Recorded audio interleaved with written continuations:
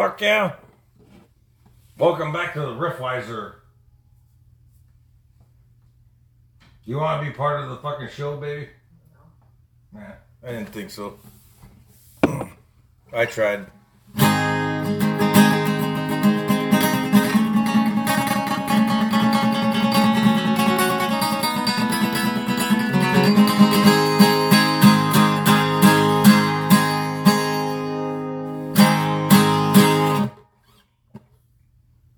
Yeah, what date is it? The fucking 19th, yeah.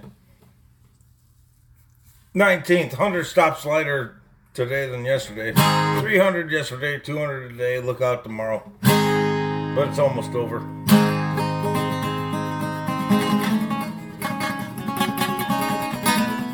But I've been messing around with this Cherokee Bend. I like songs that tell stories.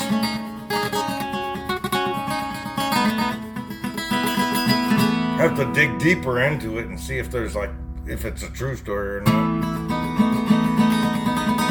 I'm sure it's a true story somewhere along the line.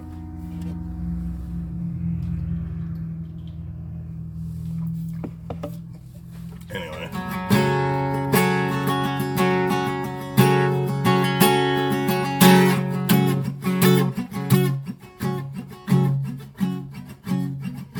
His father was a man who could never understand the shame on the red man's face.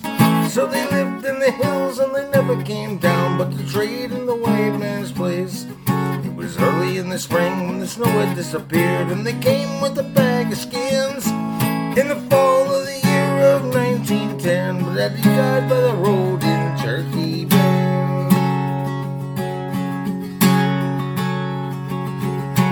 Daddy didn't like what the white man said about the little kid at his side. Daddy didn't like what the white man did, nor the deal or the way that he lied.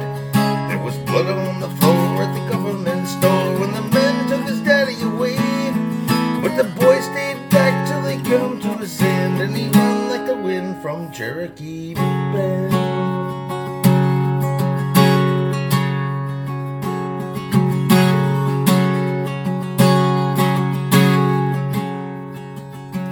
Now the mother was alone and the winter was at hand, and she prayed to her spirit kin.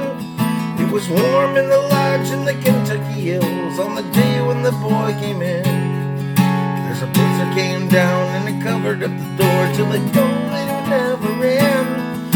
And he told her the tale of the terrible affair in the government store down on Cherokee Bend.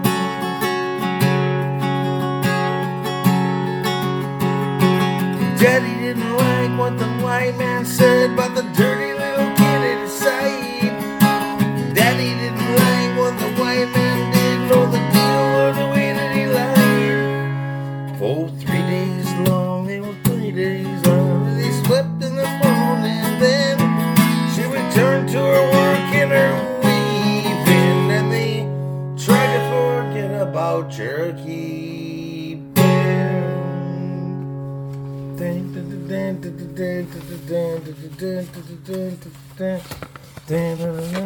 Change the pages. Tried to forget about Cherokee Bend. Now the boy wasn't big, but he hunted when he could, and they lived for the time that way. But the food ran low and the meat went bad, and she said to the boy one day, I'm leaving tonight and I never will return from the land of the spirit kin. You must take what you need and trade what you can for a red man's grave down in Cherokee Bend.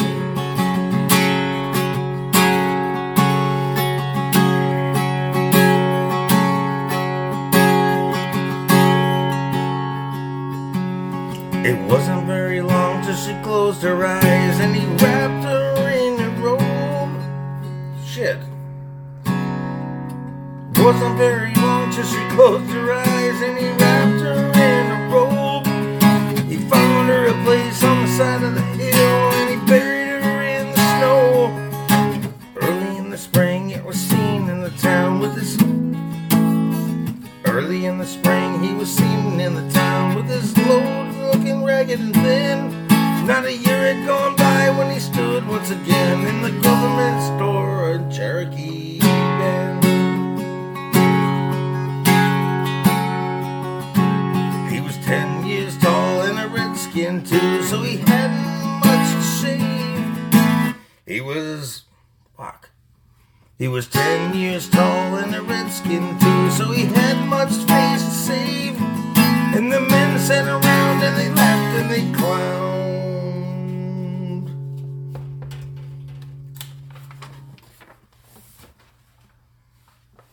And they laughed and they clowned at the talk of the criminal's grave.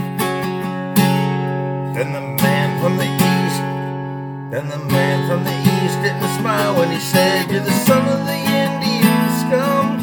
If you value your hide, you better abide by the white man's rules here on Cherokee Bend."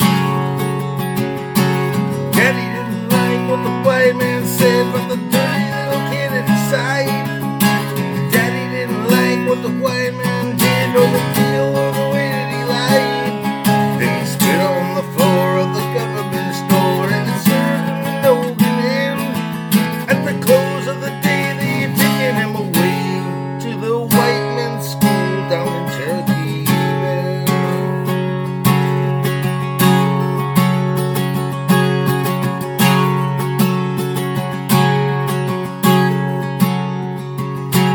It's been 21 years since the boy disappeared. Where he ran to, nobody knows.